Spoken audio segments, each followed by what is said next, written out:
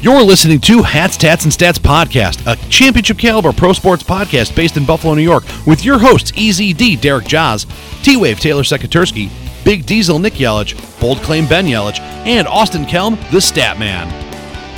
Hats, Tats, and Stats is part of the BICBP Radio Network. Check us out online at www.bicbp-radio.com.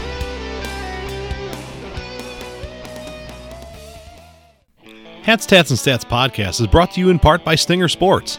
Stinger Sports makes high-quality, fully sublimated uniforms and apparel that'll have your team looking as good as they play.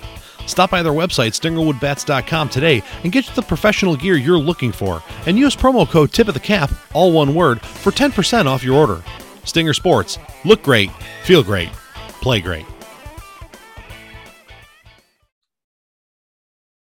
What's going on, everybody? Welcome to a brand new episode of Hats, Tats, and Stats podcast, a championship caliber pro sports podcast based in Buffalo, New York. Returning from a 3-week hiatus, we are here. We are back. I am EZD, as always, your main man with the plan, and I am joined by special guest host filling in for the incredibly busy gambit of co-hosts that I rotate through. I have Matt Johnson of the 2 Point Conversation with me today. What is going on, Matt? Yeah, it's good to hear from you, my man. Thanks for having me. I appreciate you filling in. Of course. My pleasure. My pleasure. Matt and I do the discussion topic episodes on the 2 Point Conversation together. And I was doing the retro fantasy football league with those guys for a little bit when the discussion topics cooled off and my life got a little busy. So I had to step away from that. Looking forward to coming back to the fold with discussion topics when they pick back up. And in honor of that, this episode of Hats, Tats, and Stats is going to be NFL discussion topics, because why the hell not? Good time to do it. I mean, stuff's a little slow right now with NFL. So I think just to kind of just summarize everything, I think it's the perfect idea. So thanks for having me back for this one. Oh, and I appreciate you coming on. Like I said, I appreciate you filling in. We got Bold Claim Ben in the midst of spring football and exams and finals and all kinds of craziness. Austin is working crazy hours because one of his people at work or something hurt themselves, and so he's got to pick up the slack because there are only 3 of them now. There's 2. I don't know where Taylor is. I'm assuming he's still alive, but we're not positive on his location currently.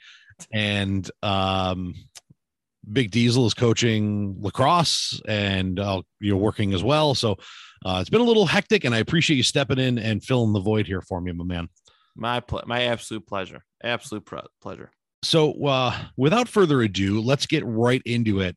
So the discussion topics are all kind of all encompassing a little bit for some of the big stories and things that have happened this off season.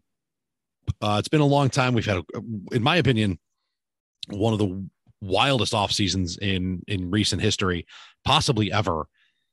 And first and foremost, what are your free agency and pre-draft takeaways to this point?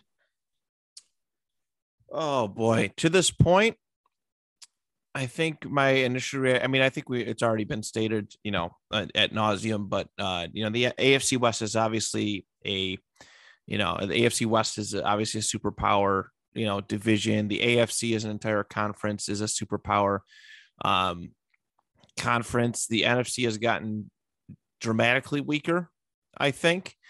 And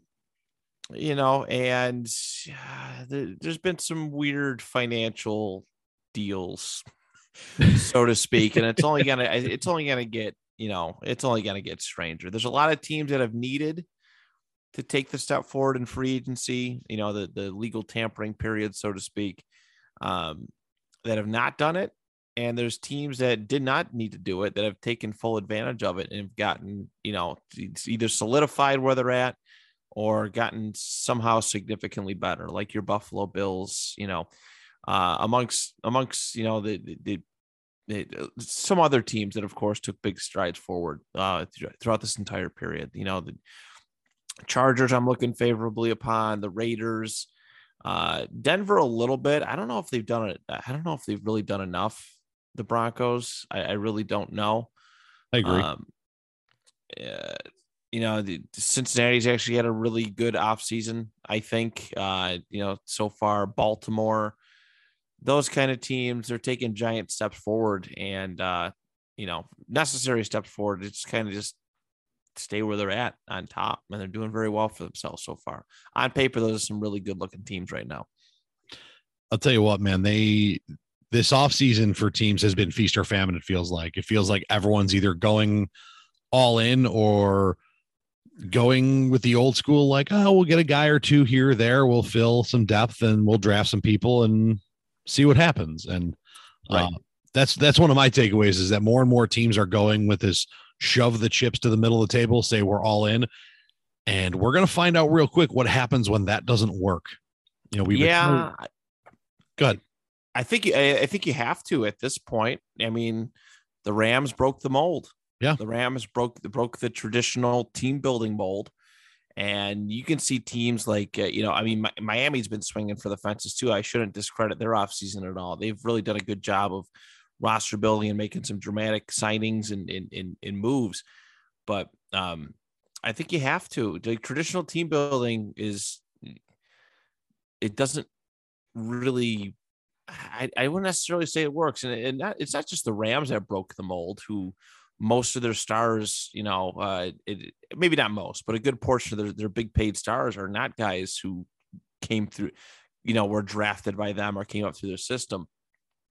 They're, they go and acquire the best talent. Cincinnati, was another one too. Has Cincinnati like really been building, over the last couple of years, a long-term monster? They obviously had some big breaks. They drafted perfectly for that to kind of happen, but that was more so of an overnight thing. I don't think anybody gave Cincinnati a chance this past year, really heading into the season. And, obviously they were one of the most surprising and electric teams in the AFC. But yeah, the traditional mold, and there's a lot of these GMs that still think like, you can really truly develop long-term, that through the draft and taking your time and roster building like that. It just doesn't work like that anymore. It really doesn't. I mean, and it can, but I mean, really, you said it best. The Rams broke the mold. They looked and said, here are some of the best players at each position. Let's go throw money at them. Let's go throw draft picks out the window, because if you don't draft well, the draft doesn't work. And if you don't scout well, if you don't hit on picks, and there are teams that, I can tell you that over the last, 4 or 5 years, the Bills have drafted very well. Right. Other teams don't. The Patriots traditionally do not draft well.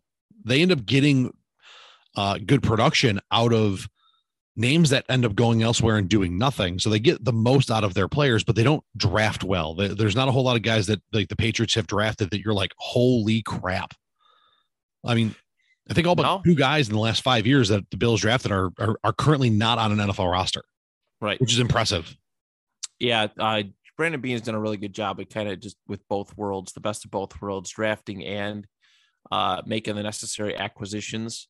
That roster is just loaded top to bottom right now with all that stuff. And, it's one of those things. He's done a really good job of draft evaluating. I would dare so say, some of these guys coming up, but yeah, there's no like cut and dry thing, I guess, at the moment. But the Rams and Bills, amongst several other teams, are just in a really good spot, and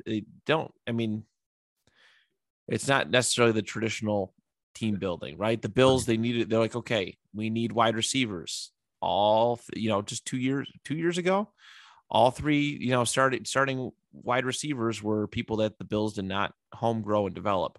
Correct. Right. Stephon Diggs, Cole Beasley, and John Brown. Right. And now they got Gabe Davis, who's like a homegrown guy, but a lot of their talent is, a lot of their talent has been acquisitions from other teams. Right. I mean, and just like looking at that, Mitch Morris came over from the Chiefs. Right. You had a lot of guys, for a little while, Star Lotulelei was, in the middle of the defensive line anchoring that run defense came from Carolina. Panthers, now they've got a couple guys that they've pulled in now to bolster both offensive lines from different teams. And then Saffold from Tennessee. I don't know if he was drafted from there. Yeah, he wasn't drafted in Buffalo. We know that. Yeah. But then you have, your starting tight end, your number 2, 3, and probably 4 receivers are now all homegrown draftees. Your quarterback's a draftee. Your middle or your entire linebacking core, most of your secondary outside of your safeties, but those 2 safeties are 2 of the best, and you didn't draft them. So right. they're playing this mix and match game. And, I think it's going to be interesting to see how the whole thing comes together, because we talked about it, the last couple of years, how good the Bills should be on paper and what they actually put out there. I mean, there were a lot of teams that were supposed to be really good last year that were middle of the pack. One of them this year you brought up is the Dolphins. And this is one of the best takes I've heard on this. The Dolphins have basically done what a lot of people, a lot of guys come into the league, right? And we never figure out how good they really are because they're in a bad system or they're on a bad team. Tua is not going to be that guy, because if you can't survive in this offense with these weapons, you don't belong in the NFL. Correct. And he has the right person around him, the right head coach, that Mike McDaniel, who, is an offensive guru, really, really well respected, good players coach. And I think he really knows how to get creative. I think it's the same for a lot of things, a lot of aspects though, is putting the right pieces around certain people and watching them excel. I know it was, there's been a big difference, but, looking back to Josh Allen's rookie season, it was bleak. And he started going to get help. And he grew as they acquired more help and stuff. So it's just one of those things where, even these projected generational talents, or these guys who you hope become franchise guys, it's all about the supporting system. It Absolutely always is, right? Brady boogied out of Tampa or New England when the support system got bad. Yeah. You got to have the right support system. It's hard to be a good, how do I word this? The best version of yourself as a quarterback when your system is not working for you. There's some guys who kind of shine through, right? The Kirk Cousins is a really good offense. I shouldn't say that, but there was times where Kirk was dealing really well in bad offenses with no weapons, back to his Washington days. Derek Carr has been very, very productive despite a lot of the lack of help that he's had, throughout most of his career. There's a lot of guys who have done that, but it's all about having that right support system in place. And yeah, I mean, much like I said about Daniel Jones last year with the Giants, this is the best offense you've had. You have to succeed in it. Yeah. I think it rings true for Tua, right now. I think he's a fine quarterback. I know he's not your biggest cup of tea. He throws too many interceptions for my take. There's a lot of people who I see just shit on Tua, and there's been a lot. I mean, that the one offensive lineman, he's gone. The one who gave up the one where I think AJ Klein hurt Tua on that. Yeah. You know what I mean? He just blatantly missed a block that ended up hurting, Tua. That stuff's out of place now, right? They got Teron Armstead and amongst other things. They have a really good protective thing in place. It is ultimately a matter of, can you win? And this year's going to be a good measuring stick of that. If they can find their way into the postseason, I believe amongst in shark-infested waters, they're going to be okay. I agree, and I think this may be my first hot take of the NFL season. If Tua doesn't succeed in Miami this year, he's done. Because if you can't get it done with the team that's around him right now, you're not going to get it done. You're just not. Yeah, I mean, Tua's still young. He still has to show up to OTAs. He still has to show up to mini camp and all this stuff. He's going to know the system by now. And, it's Mike McDaniel's job to put a system in place where, that benefits him. And yeah. he seems to get that, right? McDaniel just went to like a luau thing for Tua. I thought that was the coolest thing, that a head coach, you hardly know him, and he's out there supporting his dudes. Like I think I really do think that it might be one of the better head coaching signings that could really blossom into something. I agree. My two other takes here are, I mean, Atlanta might be the worst team in football, but you can never discount the Jags, who their second first round draft pick came out publicly and said, you never want to miss a season of your career, but with how much of a mess last year was, if there's a season I was going to miss, I'm glad it was last year. Dude, you have no seasons to compare it to. Like, that's a dude who's never played in the NFL is happy he missed last season. That's how bad the Jags were. And Atlanta may have taken over that claim. Yeah. Jacksonville was, I mean, it's a mess. I don't know what their GM is doing. Them paying Christian Kirk, and I'm a guy who, like, get paid. Pay the players. Oh, hell yeah. Their name, the NFL makes billions off of their name and likeness and their physical, they're literally their bodies pay these dudes. But at the same time, it's like they overspent. I mean, Zay Jones should not be Zay Jones, based on NFL paying criteria, is not a $10 million a year wide receiver. And Christian Kirk is not I know it's a little, the numbers are a little, skewed, but he's not an 18. He has done nothing to show that he's an 18 to $21 million a year wide receiver. I mean, these are two dudes that have never been higher than number 2 on a depth chart. Right. And Zay Jones was number 2 to an overweight Kelvin Benjamin. Like the monster that ate Kelvin Benjamin was the number 1 receiver in Buffalo when Zay Jones was here. Popeye's biscuit away from being a tight end. Right. Yeah, you know what I mean? And like Zay, did okay in LA or Oakland, wherever you wanted to say he was playing. He didn't even do okay though. He had like one good game. He had like 1 or 2 good games. Yeah, he had splash highlights at best, and which is exactly what Christian Kirk did, being the number 3 receiver most of his time, almost all of his time in Arizona.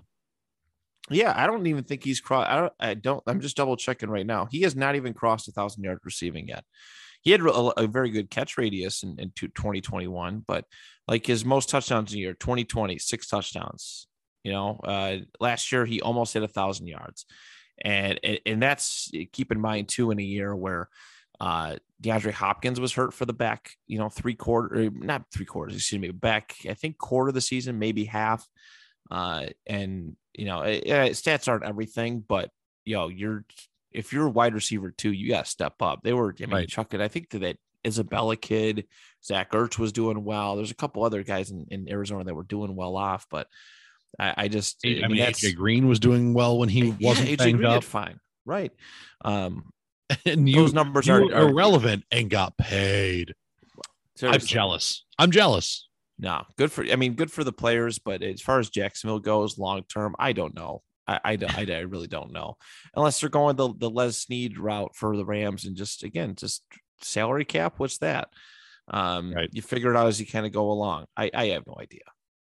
Yeah, it's going to be a rough one, and I mean, it's going to be, the AFC has the train wreck, and the NFC has the Little Loop football team in Atlanta. Ugh, yeah. Atlanta needed it though. They needed it. That needed to happen. Yeah, hard reset. It sucks that you're going to waste the first probably 3 or 4 years of Kyle Pitts' career with this full tilt rebuild. Yeah, no, most certainly. I mean, there's a chance they get their guy in the draft this year. I think that I really do think that Atlanta's going to take a quarterback. Cool. They're going to get EJ Manuel 2.0. Possibly. You know what? Some of these quarterbacks that we've been doing some film study on and just kind of watching along, and I know that it's not the big name draft that it was last year, but there's some decent talent there. And depending on where, what Atlanta decides to do, this might be a really good draft for them to go grab a quarterback. I honestly think 3/4 of the NFC South are going to end up getting quarterbacks at this going into in this draft, and they're all going to clear out within the top half. Right. So, which actually brings us to discussion topic number 2, which is going to be QB talk. The most recent news is Derek Carr's 3-year extension. I believe you mentioned it at some point in our last topic there. And he is the latest of a few guys that either got moved and or got paid. So what, his is a 3-year, $102 million extension, I believe I saw. Yeah, I literally just seen it probably about an hour ago, and I was going to pick up my wife from work, but because I was sleeping when it was announced, but I was like, whoa, like that's crazy. Like, goddamn. But he deserves it because he is that guy. He is that good. Sorry, Derek Carr. If you guys, I know everybody likes to attribute wins as a QB stat, which I think is a terrible thing to strictly base on. I think it's a lot more layered than that. Derek Carr's been fine. All right. Last year, he was top 5 in passing yards. All right. If I'm not mistaken, I know he was for the better portion. If he slipped out, that could have happened, but Derek Carr's really good. Sorry. He's the face. You pay a guy like that, not only for his talent, but for being a leader. So the leader that he is, and he had a lot of leading to do last season. He sure We've did. seen it. I mean, you're talking about a franchise whose best receiver is their tight end, and then beyond that, after what was it, week 4 when the whole thing went down, he didn't have the Ruggs thing. Yep. Like after that, he didn't really have a receiving core to speak of. He had 2 good running backs. Neither one of them could stay healthy. They had 2 good defensive ends, 2 good defensive ends, and a room full of safeties that, again, are all talented but can't stay on the field. And that's pretty much their team. And this dude went out and balled and kept them relevant in a very tough division all year. Tough division. I mean, decent conference. There was, I know it didn't seem like it at the end of the year, but there was really good teams teams that were potentially deserving of a playoff spot that just missed the cut last year. I know at the very end, like it didn't seem like it because like Indy sucked at the end of the year. Baltimore stunk at the end of the year. There might have been one other. I mean, Miami was really close too. They had a nice middle of the season run, but but they stayed afloat in a very, very tough conference and division. I mean, obviously the Chargers too. Duh. They stayed afloat and they won games. And honestly, they're a play or 2 away from winning. Beating Cincinnati in that wild card round. Yeah, it's not like they went and got manhandled by Joe Burrow and the Bengals. Right. And we're talking about a team that looked pretty content to take a tie in week 17 and limp in that way. Right. Like that's what that looked like. Or were they not in that game? I'm tired. I'm confusing myself, but I mean, that's a team that, again, up until week 17 wasn't sure they had a playoff spot and almost knocked off at the team that went to the Super Bowl. Yeah. They were almost a top 8 team in the National Football League based on final standings. Top 8. So, the Raiders are in a good spot. That was a good signing. We knew it was coming. I wanted Carr in Indianapolis, but he's a lifer there. I mean, you can't get rid of it. And I just read a nice quote too about it. He structured his, according to, let's see, where's the tweet?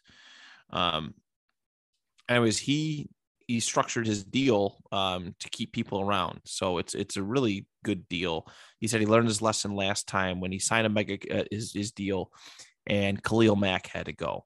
And he goes, I don't want to do that again. I don't want to push people away. I want people to be able to afford to be able to stay, get paid and stay. So that's the kind of guy that Carr is. Absolutely. The next one, I mean, so we had the you were talking about, you mentioned your Colts and how you wanted Carr to go there, and you ended up getting Matt Ryan instead. Yeah. How do you feel about it? I love it. I do. It's not enough to convince me that the Colts are contenders at all this year, but I do like the move. I think Matt Ryan's a fine quarterback. He's one of those guys who, like I was referring to earlier, people perceive him because the Falcons have been bad over the last couple of years. Like they perceive him in a negative light because of how bad the Falcons have been. When you look at the way his system has changed, his coaching has changed, his coordinators, the defense has been historically bad. Even that Super Bowl year, they were still bad. They were terrible. They really were. when you have had a defensive minded head coach and you still can't get the right pieces in place to have a decent defense, you have to. So, franchise guy, Matt Ryan was for Atlanta. Yes, undoubtedly so. But again, this is one of those things where you have to take the pressure off your quarterback. All right. Especially when you don't have the pieces around him to help him, to help him come up with those clutch moments, right? Julio hasn't been the same dude in the last 2-3 years. They shipped him out. Oh God, no. Calvin Ridley stepped up, that was good. But again, last year you didn't have Calvin Ridley. He went away. Your number one receiving targets were Kyle Pitts, who's a rookie. He had a pretty solid year. Cordero Patterson, which was good. But your wide receiving core was Olamide or Olamide. It's Olamide. I just found that out. Yeah. Olamide Zaccheaus and Russell Gage. And, those guys aren't on nobody's fantasy football. I just did video games with Andrew about 2 hours ago, so I'm in that mood. But they're in like nobody's like fantasy lineup, like fantasy football lineup. Those guys aren't. Oh God, no. The only two people worth a fantasy football pick on those two teams were Cordell Patterson, who's a gadget player now, and Kyle Pitts, who usually when your tight end is the best play, like the best receiving threat on your team, you're the Baltimore Ravens. Typically, Kyle Pitts is talented. He's versatile. You can put him on go routes. You can put him on deep, just deep routes. But, guys like Travis Kelce, some of the better tight ends, like Travis Kelce and stuff, they're really good for that mid-range kind of thing, that mid to intermediate, that short to intermediate, like passing game. So, yeah. But Pitts, they were sending him on go routes. Matt Ryan hit him on like a deep ball, like I think in London or something like that. They played, right. I forgot who was it? It might have been No, it wasn't Tennessee. But anyways, they were playing in London and yeah, that happened. So. But no, I'm fine. I'm cool with Matt Ryan, but the Colts haven't done enough to help him. Like whatever. You had 7 Pro Bowlers last year, but this team also does not have a full 53 man roster yet. So right? I think this is going to be a good move for Matt Ryan, and I think it's a good move for the Colts because they do have a solid running game. That defense I think is better than it got credit for. I think your offensive line is pretty darn good. They let some good bets, good pieces walk away. They're putting way too much faith in unproven starters right now. It's not good. I really don't. They're in one of those. Chris Ballard is the guy who's stuck in those old ways, and it drives me absolutely insane, and I hate it. And people just they're okay with it. They think that Chris Ballard's some genius because. He made a couple good trade moves, but listen, you don't have enough draft picks to fill a roster this year. Right. You don't have enough draft picks. You don't have a first and a third, which is tough because that first overall pick, your first round pick could go really far toward a pretty deep receiving class to help out your quarterback, kind of bolster that receiving room. Yep. And they don't have it because of the Carson Wentz deal last year, which I still think was awful. They got the most out of Washington. Yeah, but I don't know, but overall, the Colts are not a top. They're not a playoff team like on paper. They're not. We just did. Excuse me. We just did like a just for fun power rankings thing, in top 8 for each conference, and I don't have the Colts in a top 8. The Matt Ryan signing is exciting. I like good name quarterbacks. I like good proven quarterbacks. I can't wait for his jersey to get here. But the Colts overall as a unit, they're not there. They're not even close. They're not close. There was the Aaron Rodgers debacle started last year where it was his 1 year final hurrah with Green Bay, his farewell tour to the Pack and the Cheeseheads and all this other crap. And then, he was immunized, but not vaccinated and all this other stuff. And everyone thought Rodgers was gone. There were, his wink to Tomlin in Pittsburgh. There was, rumor of him talking to Elway and going to Denver, and Aaron Rodgers signed a contract with the Packers. And about a week later, his top receiver decided to go elsewhere, which I think is hilarious. What's your take on that one? I've been a long time defender of Aaron Rodgers for a lot of things, but for a lot of aspects, but he signed that knowing full well that Devontae Adams probably wasn't coming back. Right. And I mean, again, get your bag, homie, as the kids like to say it these days, but I don't know. I good for him for being a lifer. I thought he was changing the culture last year, but they're still going to be a good team. But Rodgers has to elevate people. Yeah, by NFC standards right now. Yeah, sure. I mean, like this dude looked at the NFC and their quarterback situation and went, all right, so I'll make it to the NFC Championship game again, and I just got to hope that someone knocks off the Rams en route. I mean, when he signed that, Brady wasn't around, right? They were looking at Kyle Trask and maybe one or two, a couple guys, but nobody. Tampa wasn't going to start anybody, so for Green Bay, it was I don't know. Aaron Rodgers likes getting paid, and again, good on him. Absolutely, but at the same time, it's like, bro, you got nobody to throw to now. And your biggest complaint about your front office is that they don't get you people to throw to. So now what, bud? Yeah, and I think they have 2 picks. Like, I think they have 2 first-round picks, if I'm not mistaken. They should go wide receiver for both of them. They're going to go running back and defensive tackle. They have 22 and 28 right now. And they should take wide receiver with both of those picks because of how starving they are for them, right? They have Randall Cobb. Ooh. And Randall Cobb hasn't been, a top wide receiver. He's not a wide receiver 1 anywhere. No, and he hasn't been relevant since the first time he was on that roster. Right, and he benefited from Jordy Nelson being healthy. Correct. Randall Cobb's like a Juju Smith-Schuster, where I don't think you can trust them to be number 1. But they just they got Robert Tonyan. Robert Tonyan had 1 good year. They need wide receiver help, but Green Bay will totally draft like 2 quarterbacks in the first round and do nothing to help Aaron Rodgers. Just to pull the old Stone Cold Steve Austin to their guy that they just paid millions and millions of dollars to. Take Malik Willis at 22 and then Desmond Ridder at 28 or something. Right. One of them's got to hit, right? One of them's got to be your next man up. Yeah, have 4 quarterbacks on the roster, and them, Jordan Love and Aaron Rodgers, and just it would be a very Green Bay move. We're joking, obviously, but it would also be a very Green Bay move. It would. But last but not least on the QB talk here, there have been it's coming out that in Denver, I quote, the juice is just different now that Russell Wilson is there playing quarterback. Yawn. Yeah. I think it's probably a slight downgrade, or even you might even consider it a lateral move as far as his receiving core goes.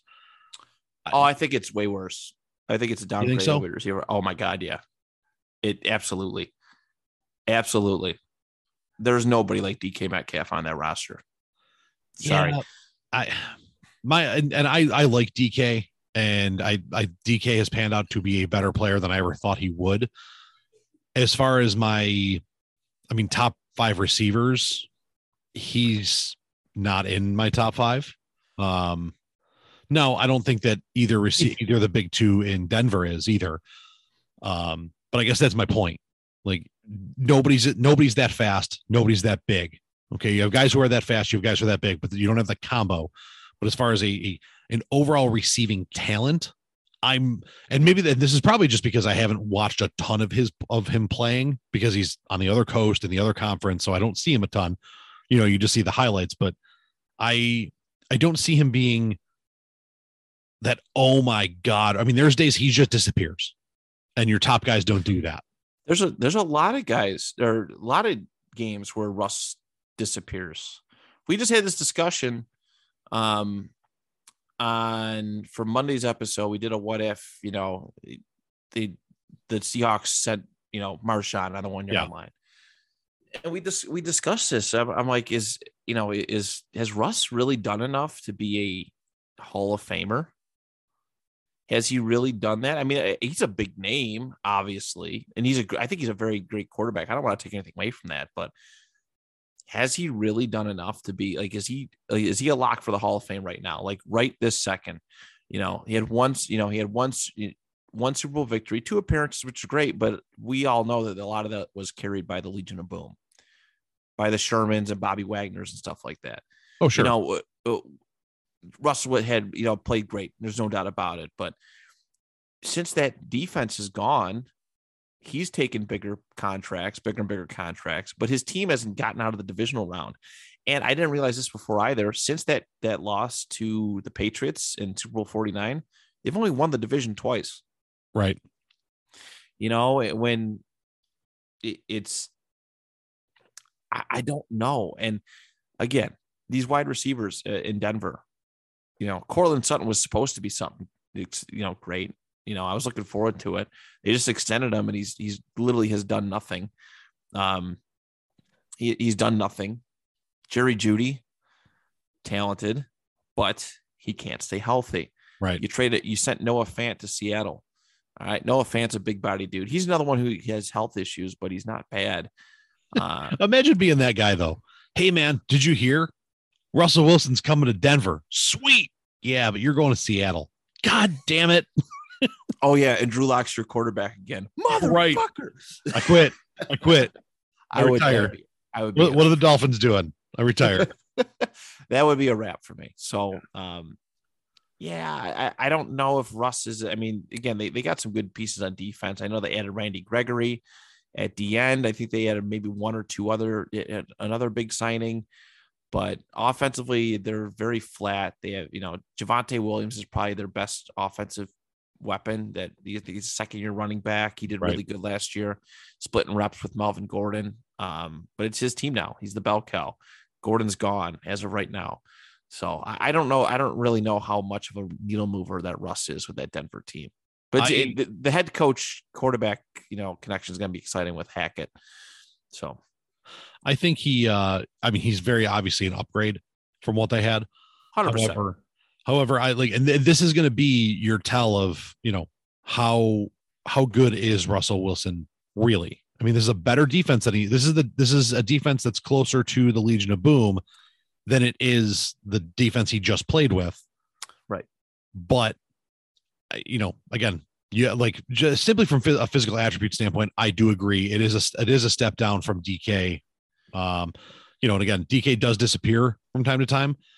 And it always seemed like the days that he disappeared, Tyler Lockett showed up for the first time in 3 weeks. But, I don't know if these two can do that. I don't know if one can show up 1 week and the other can show up the other week, or if this is just going to be what could have been with talent. But I'm intrigued to see how this goes, because people in Denver are comparing it to the quote unquote the same feel as it was when Peyton came, and they had a guy who'd done it before and who'd been there and who can take them back to the mountain. Of course. I mean, like I said, Russell is that big name, but his trade-off essentially was everything that he didn't have in Seattle, he has in Denver, but everything that he did have in Seattle, he doesn't have in Denver. Correct. And what I mean by that is his offensive line is better, his defense is better, than he's had the last couple of years. But the receivers, I don't dig. Yeah. This is a, just like we said it is for Tua, just like we said it is for a lot of people. This is a litmus test as far as who Russell Wilson is as a quarterback. I you know what I mean? Where he's what's his story? Is it he hasn't had one, or he's only had one MVP vote his entire career? Something like that, yeah. And there's a lot of factors, right? It's the QB, win stat, you know what I mean? Which is a bullshit standard, but what is, there's a lot of factors that go into this, but what has Russ really truly done? Yeah. Since those Legion of Boom, since that Super Bowl loss, what have the Seahawks done? What has Russell Wilson accomplished? And I think it says a lot. Really good touchdown INT ratio. He's got that going for him, but shows that he plays relatively safe ball. But I don't know. I've seen one too many, just epic collapses on his end. He has 3 seasons above 4,000 yards passing, which aren't bad. I mean, his 2020 season was awesome. but it collapsed. It got really bad after that Buffalo game. Yeah, 292 to 87 touchdown INT ratio. But again, I don't know. I it's definitely going to be interesting to see this season, and really that's why we're sitting here talking about it, right? Because if it wasn't interesting, we wouldn't care. So, right. Yeah, I mean, that's the quarterback situation as a whole for every team is worth talking about, and this stems us into topic number 3, the Cleveland Browns, Baker Mayfield, Deshaun Watson debacle. Baker came out today and said that he feels very disrespected, that he feels as though they came out and said they would do one thing and did the complete opposite as far as the team goes and him and everything else. And, what the whole thing was weird hearing. I mean, this was a story that captivated the free agency period. Deshaun is in on the Browns. Nope. The Browns are out. It's between these two teams. Deshaun's going to the Browns. And now, because they know he may have to sit the season out, they only signed him, they signed him, and his first year is only $1 million contract, so he doesn't crush them his first season when he may not play. Yeah. This whole thing is a shit show. It's bad. I mean, we're seeing the reverberating effects from the Deshaun Watson thing everywhere, right? Matt Ryan left Atlanta because they were going the Deshaun Watson route, in whether, I mean, Cleveland's lucky, I guess, in a sense, as far as their QB room goes, that they did get Watson, but Baker was wanted out regardless if they got him or not. Right. I mean, but here's the thing. I know Watson got paid a mega deal, $230 million fully guaranteed, which is insane. Like it's insane. But Cleveland is not I don't believe that a place like Cleveland is even a consideration if Baker Mayfield didn't help elevate the team and put it where it's at. I get it. Football's a business, right? KC was pretty middling until Alex Smith came along, and then Alex Smith was the ultimate transition quarterback to Patrick Mahomes. But I mean, Baker's had it rough there. He's definitely had it. He's had it rough. Injuries, head coach, offensive coordinator changes. But he has elevated Cleveland to be this destination, and the Watson thing is just, it's such a terrible look for the franchise. Like, I know plenty of people who rightfully gave up their season tickets. Yeah. And I mean, I know that and that's another whole thing is this whole thing with Deshaun Watson and what he went through and the media shit show and like the legal side of it, not just the civil side, but the legal side of it isn't even over yet. And they went and got this dude, and then they gave him this huge contract, and the dude might still serve time. And it's certainly possible. And like you said, the fans as a whole are jumping ship. I mean, I know there was a lot of Cleveland fans that were out there like, oh, what do I got to do to join Bills Mafia now? As long as Watson's on this team, I'm not a Browns fan. Like, there's been a lot of that, and I don't care. I don't. This doesn't. I mean, if we were fans of a team because of the moral character of the players on the team, nobody should be a pro sports fan. Yeah, everybody's done questionable stuff. But they do say it's going to be bumpy at first. But if Watson does win, it's going to be out the window. And all those fans who said they were going to leave, it's a lot of talk. Everybody just talks. They like to talk for likes and tweet likes and retweets and stuff like that. But sure, clickbait, clickbait. But like John Madden used to say, I do that about the Colts all the time, and I hope I'm wrong every single time. But John Madden used to say that winning is the best deodorant. And if Watson does elevate that team, he does play, they're gonna forget about it. It's going to be kind of looked out until he messes up. Yeah. Mike Vick, for his awful as the things that he did, with the dog fighting stuff. Nobody really, there's a lot of teams that didn't want him coming out of the gate. And he was very selective, but he went to Philadelphia.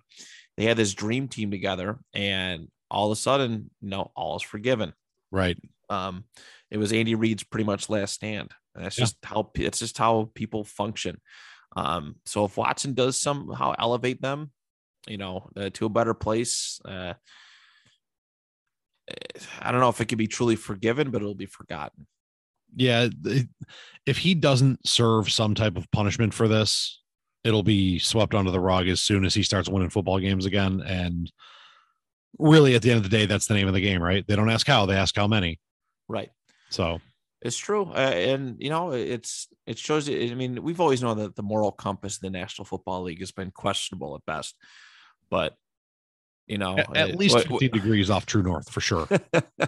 But like when a guy like Matt Ryan, who's the ultimate family man, just good person, never hear a bad thing about him, and you want to replace him with that, right? It's like, okay, well, maybe I'm not as appreciated here, or maybe it is time to move on, right? I mean, he could have stayed. He legitimately could have stayed, but he's like, I gotta go. I mean, and don't get me wrong, I am in the camp that Deshaun Watson is not probably before this whole thing and before sitting out a year, because we know how much rust can impact a player, and not playing, not practicing, not being on the field can have its impacts. Before this whole debacle, I not only said that Deshaun Watson was the top 5 quarterback, but he was probably overall the best overall quarterback in the NFL. You name anything that any of the guys that you would consider top 5 can do, and Watson can not only do it, but he can do it all. And then you hear this dude talk about diagnosing defenses and stuff, and I feel like I'm sitting in a chalk talk with a coach. Oh, it's great. It very knowledgeable. But I mean, look at he was the passing yards leader in 2020 with the worst roster on the field around him. Yep. Correct. Right. I mean, Brandon Cooks, hit or miss guy. Will Fuller, we all know how hit or miss he is. But throwing to, just not great players like Nico Collins and all these guys who, again, going to the fantasy thing, they're probably not in your lineup, and he still won it. Everybody likes to crap on Jameis. He had his 5,000 yard season, 30 for 30, but also Jameis was throwing to Mike Evans and Chris Godwin and OJ Howard and these pieces. Deshaun Watson was literally throwing to nobody. It's not good. They may as well have just been trash cans on golf carts at that point, because they were that irrelevant. And he did it well. I mean, and so, I mean, this is a shot in the arm for this Cleveland team if everything pans out the right way. Where does Baker go? If you're Baker Mayfield and they say, all right, listen, Deshaun's going to have to sit out this year, you're the guy for one more season, do you say no? Or do you go out there and try to ball out to get yourself a job next year? Oh, that's a tough position. I know how petty I am, and I know how petty I am too. I would purposely throw games. And here's my thing. But you're never getting signed again. Nobody's going to watch you if you do that. Right. So I'm never getting signed again if I do it. And at the same token, okay, we go out, we lose a bunch. I'm helping them because I'm getting them a better draft pick for next year, which is just going to help the team get better for when this other jackass takes over for me. So do I want to go out and win and do my best and then hope I get a job next year and hope that, and I put them behind the 8 ball, or do I prove that this dude is going to step into a good roster, because if I can do it, then he does better. It shows how much better he is than I am. It's a very dicey situation. It's weird. They put Baker in a tough spot. And the thing that drives me nuts too is Baker, it's a damned if you do, damned if you don't thing. Guys want you to, fans, stuff, people, players, teammates, coaches, they want you to play hurt, because you give them the best chance to win. But at the same time, if you go out there and you are hurt and you're not playing up to snuff, fuck you.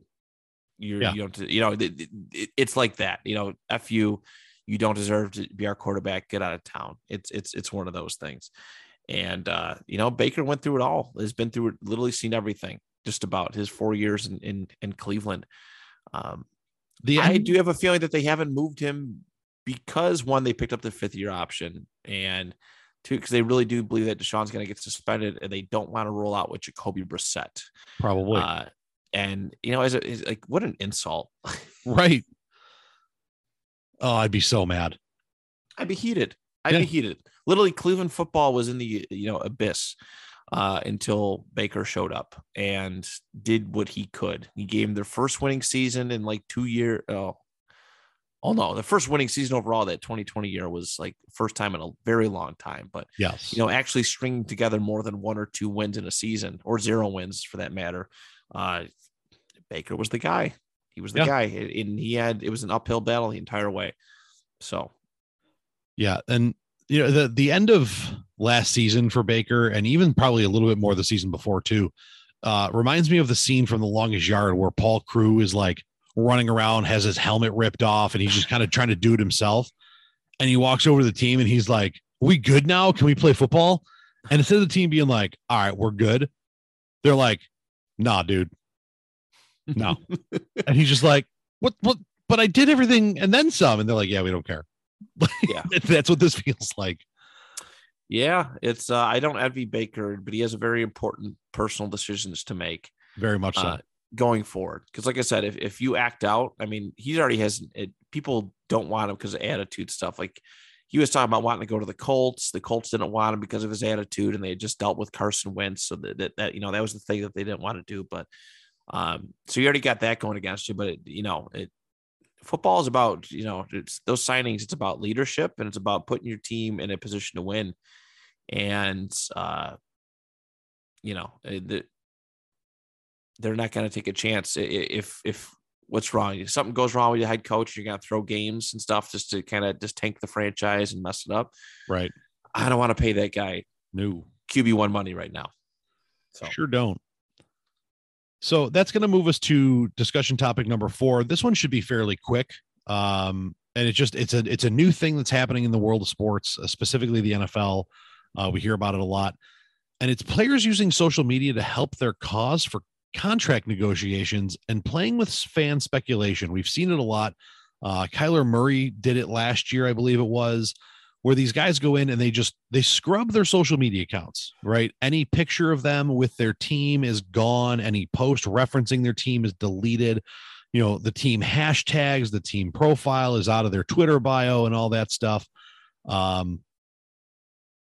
In your opinion, is this something that is necessary, or is this just now a new modern trope of professional sports?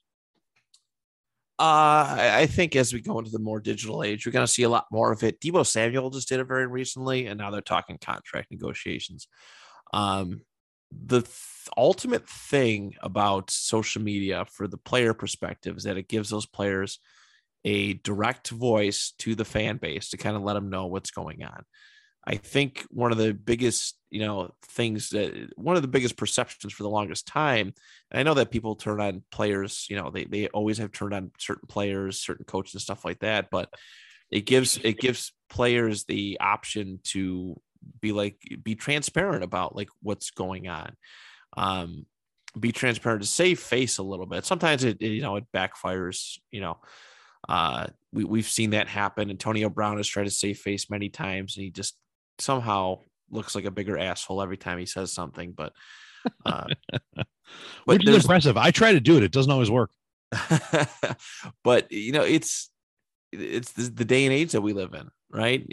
Guys aren't holding out. They're ramping up, and fans, social media has a big power over professional sports now that I don't think a lot of people have talked about. You and I talked about it once as a discussion topic, but fans and how vocal they are play a big factor into this. If your favorite team is the Arizona Cardinals right now, right? And Kyler Murray, who we know has some limitations. He's a damn good quarterback, but his health is a big concern and stuff like that. All that aside, you have not had a franchise quarterback since probably Kurt Warner, if you can even call it that. Carson Palmer did pretty good his couple seasons. I get that. But you dealt with a lot of shit. But Kyler Murray is your homegrown dude. You drafted him. You drafted him to be the future of the franchise. And he plays really good football. And he's also made, just much like a Baker Mayfield, he's made your city and football team relevant. And he's holding out. You're going to be on Arizona's ass to pay that dude and do whatever you have to do to make him stay. From what I hear, the ownership in Arizona is not very good, and they're very cheap. And I think we all kind of realize that, even though, they did a good job of honoring Larry Fitzgerald's loyalty to, the franchise. They've done a good job of keeping him there for his entire career. Larry Fitzgerald could have walked away and went to a Patriots or wherever he wanted to go at any point. But yeah, Kyler did it. And from what I heard is that, they're going to extend him. They're going to get him his guaranteed money, that's, if you're a player, you want that guaranteed money. That's the biggest thing. Getting that guaranteed money, locks you in. And, I understand the hesitancy of owners, when a guy like Kyler, who's been hurt, I think every year in some form or fashion, he's been hurt, injured, missed a game or two, just about every single season he's been in. But at the same time, Kyler's got to get what he wants, get what he needs. But he also knows how cheap the Cardinals owner is. Apparently, and this was a big story a couple months ago, that the Cardinals owner did not want to pay playoff bonuses to the coaches because of how bad their performance was. This is Pat McAfee reported on it. And coaches aren't protected by a union. Right. Coaches are team employee, straight up team employees, where they, they're kind of like that boss at your job who, he's there. He deals with all the union people, but he also takes, his orders come from the top, who are not affiliated with the union. So that's where the coaches are. But yeah, I don't know if they ever got paid, some of those guys. Wow. That's tough. And I think you hit the nail on the head here on the topic where, why do you, if you're one of these guys, why do you go in and scrub your social media? It's to get the fans in an uproar. Hey, I'm one of the best players in my position. Bottom line, even if I'm a guy like Kyler Murray, who's probably near the top 10. I mean, I'd say top 10. I'd say top 10 is fair. Yeah. I mean, he's near, and I would say he's probably near the bottom of that top 10, but and there is, in my opinion, a significant difference between number 10 and number 5, but there's also an even bigger difference between number 15 and number 10.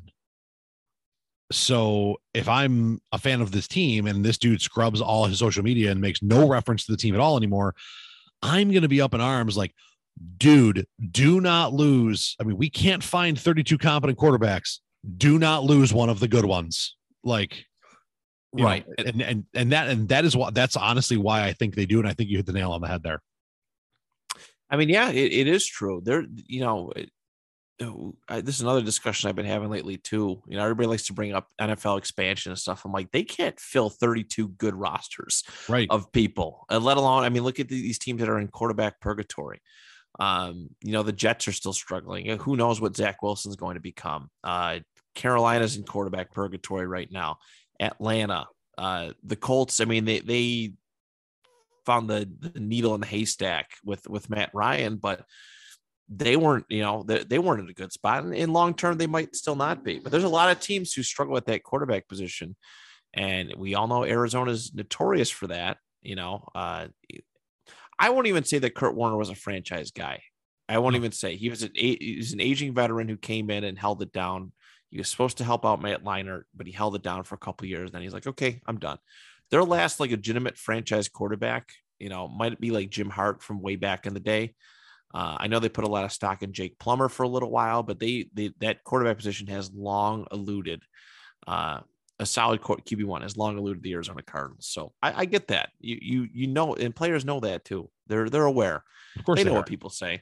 So rile up the fan base, rile them up, have them boycott if they, threaten to boycott, sell their season tickets. It's literally, I mean, it's all about it. Football right now is all about public perception. Yeah. It's all about public perception. If you can, get the public on your side, you're going to get your way. We see that with a lot of things, with a lot of players, a lot of aspects of football. Well, and that's going to stem us into discussion topic number 5. We are part of that public. We are part of that that overarching fan base that the NFL as a whole has. We're going to play a little game called Do You Care? I stole this from a radio show that I get to listen to on Saturday mornings when I'm doing some processing for an actual radio show that I work on. And I really enjoy this concept, and it's called Do You Care? I'm going to give you a topic, and really the question is, do you care, and why or why not? So recently there has been a lot of talk about, I can't believe we're going to talk about him on the show. I said I never would, but here we are. Colin Kaepernick working out at, I believe it was Michigan's Pro Day, throwing with receivers. Tyler Lockett has been working with him. He's been seen working with like Tyrod Taylor and a couple other guys. And he's even come out, whether it was actually him or his agent, and said he is willing to take a backup role as a quarterback in the NFL because he wants to play. Colin Kaepernick is back in the news, back on social media platforms, being promoted as wanting to play in the NFL. God. Do you care? Personally, I don't. Personally, I don't. I think, Kaepernick is a very polarizing figure. All right. I appreciate his standing up for what he believes in 100%, and he has a legitimate case in some instances.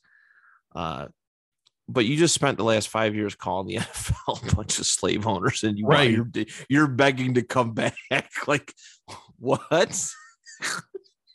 And now you're like, your tune has changed, because that was the big one, was that, you wanted to come back and you didn't want to be a backup. Well, now you said like, okay, I will be a backup. Right. It reeks of desperation. Right. Do I think does he deserve a shot on an NFL team? 100% he does. There's a giant media circus that's going to follow. That's going to be, unfortunately, it will take over the story of the team. But, should Kaepernick get a shot? Absolutely should.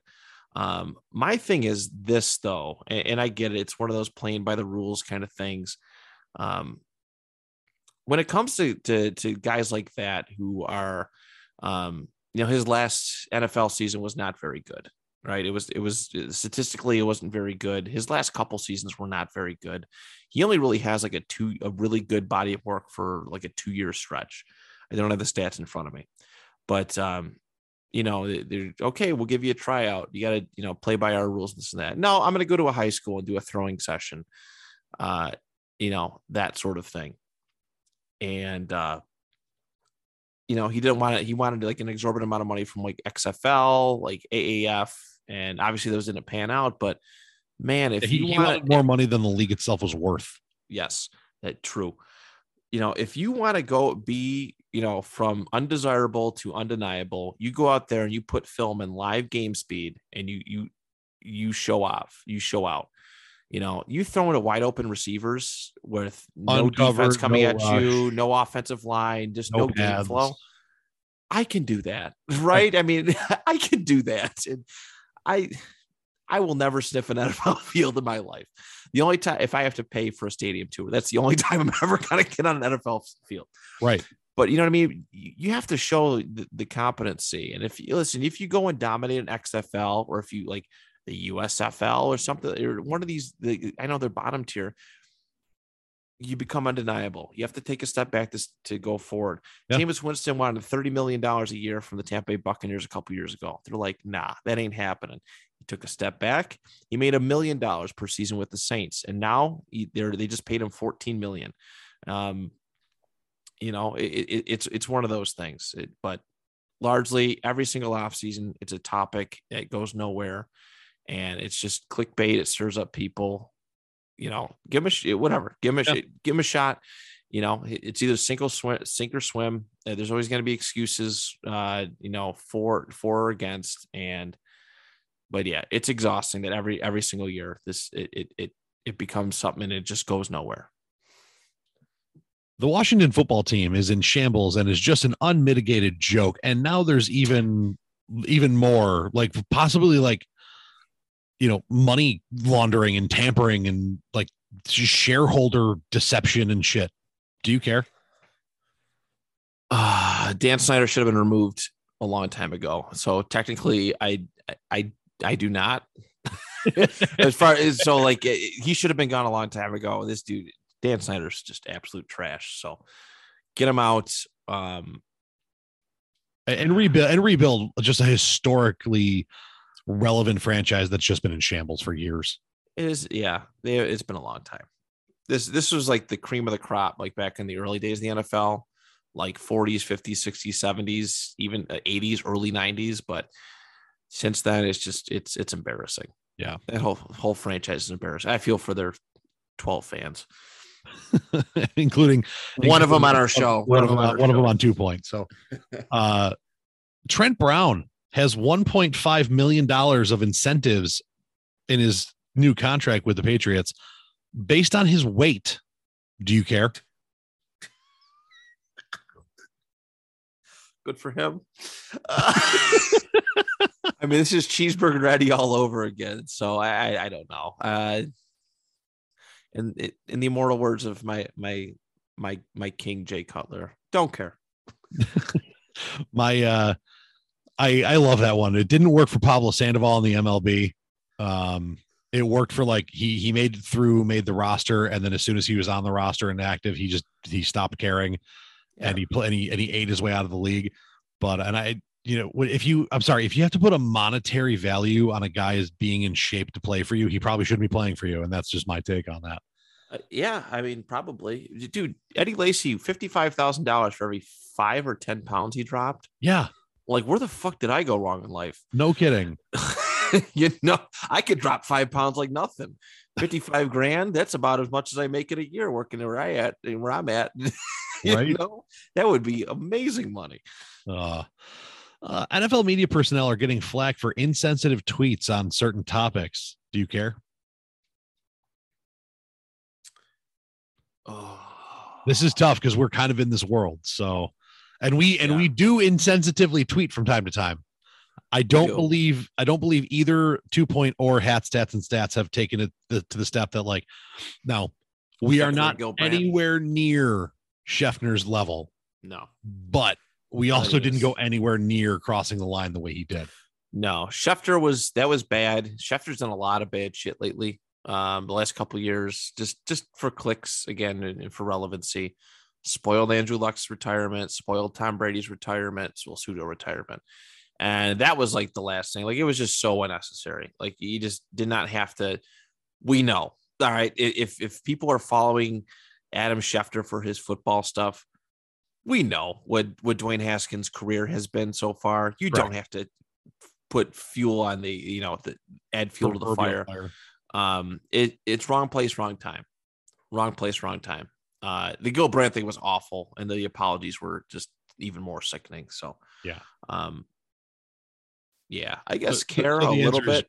You do care, but I do care about that because there's this there should be this industry standard, and it's with all media and like just regular like political news and stuff. They just like to just dig in and get. It's all about the clicks. I mean, literally, I know firsthand like sports reporters like around here. It's literally they don't give a shit about the content. What's whether it's right or wrong.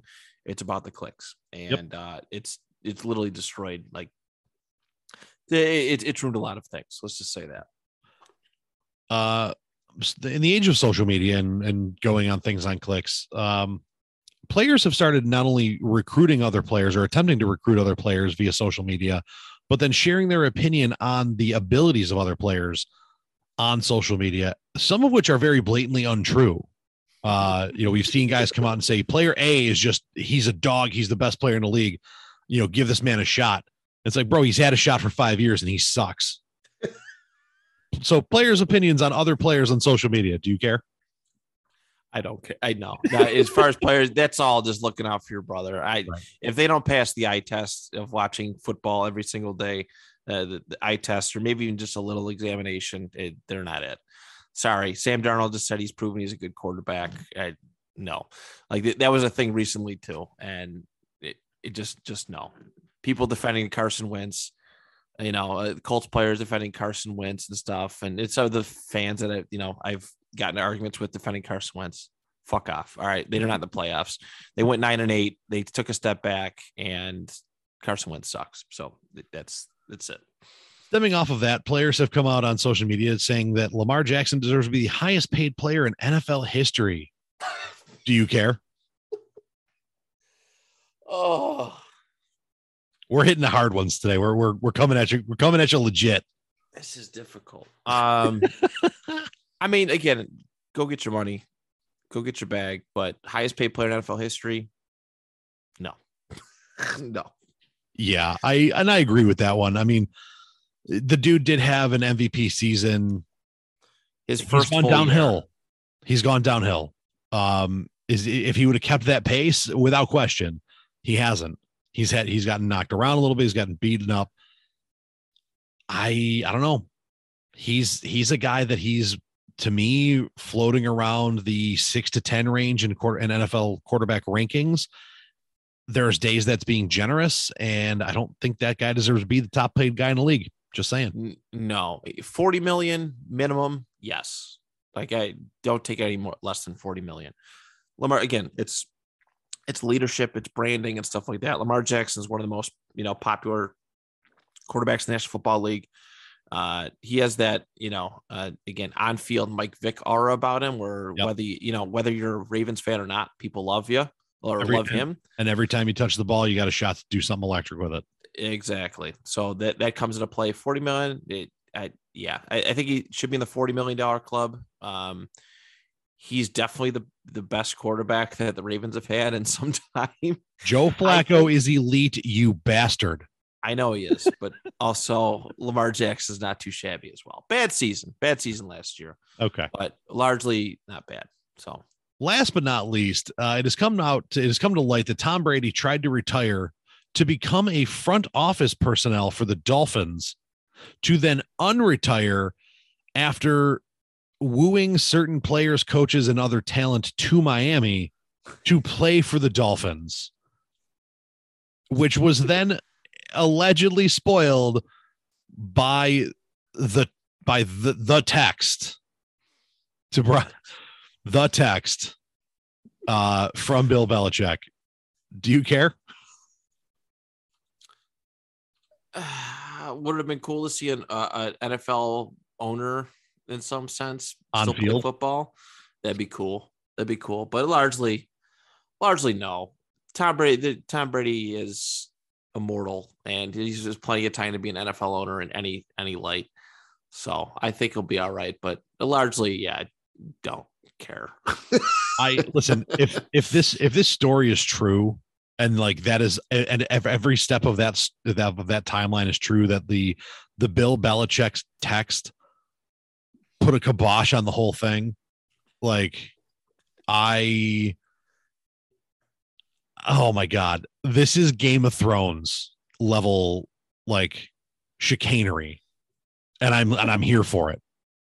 Do I think it's true to the T? No. Some of that story is a lie. Is it something that Brady probably kicked the can about? Sure. But it came out after Brady retired that if he wanted to come back, Bruce Arians and the Bucs would be like, yeah, we're not doing that. We still own your rights. Right. So I don't know how that would have all panned out. It's a great story, but at the end of the day, Brady's a Buck, and that's the end of it. And that's the end of it. And so I don't care. Yeah. It's it was a long shot. It was a long shot to happen anyways. So, well, and with that being said, that's going to wrap up this episode of Hats, Tats, and Stats. My man, Matt, take your time, plug your stuff, and do the thing. Well, I've been cutting back on a lot of shows lately. So, so it takes a little bit less time. Ultimately, the 2 Point Conversation, that is my pride and joy when it comes to podcasting. It's 5 days a week. It's sometimes 6 days a week. And it's, you can find it same network, bicbp-radio.com. We mix things up. We have fun. It's not just straight football talk. It's not people arguing. That's what myself and shows like this, pride themselves on. Is not, we're the anti-ESPN, just arguing bullshit. We try to keep things fun. We do game shows. We're literally about to record trivia night in about 40 minutes, our trivia game show. So just little things like that. That's my pride and joy. But overall, just go check out our network, bicbp-radio.com. Podcast for everyone. We love to push that narrative because there's a lot. We have a lot of different shows, a lot of different unique hosts. Everybody's different. Everybody different personality, different perspectives. So yeah, bicbp-radio.com. And with that, Hats, Stats, and Stats is part of the BICBP Radio Network at www.bicbp-radio.com. You can find us on Facebook, social media all over the place, Twitter, Instagram, Facebook, Hats, Stats, and Stats Podcast, Twitter, and Instagram at HTS_pod. Like, follow, share, subscribe, tell your friends, do all the cool stuff. Matt, it was a pleasure having you, a pleasure talking to you again. This is great. Can't wait to be back on the 2 Point Conversation doing this type of discussion every week with you. And with that being said, guys, thanks for tuning into Hats, Stats, and Stats. We'll be back with you guys next week. Thanks for tuning in. Hey, come on now. Here we go, bud. Let's go. Put the ball in play here. Attaboy. Dig. What? Oh, my God. Man, can you believe that game ended on such a bad call? You know, I sure can, Coach. But you know what's never a bad call? Tuning into the Tip of the Cap podcast on the BICBP Radio Network, Western New York's first and only prep baseball podcast. Tune in on Spotify, Apple Podcasts, Google Podcasts, Amazon Music, or at www.bicbp-radio.com and check out all the action. It'll be the best call you've made all year.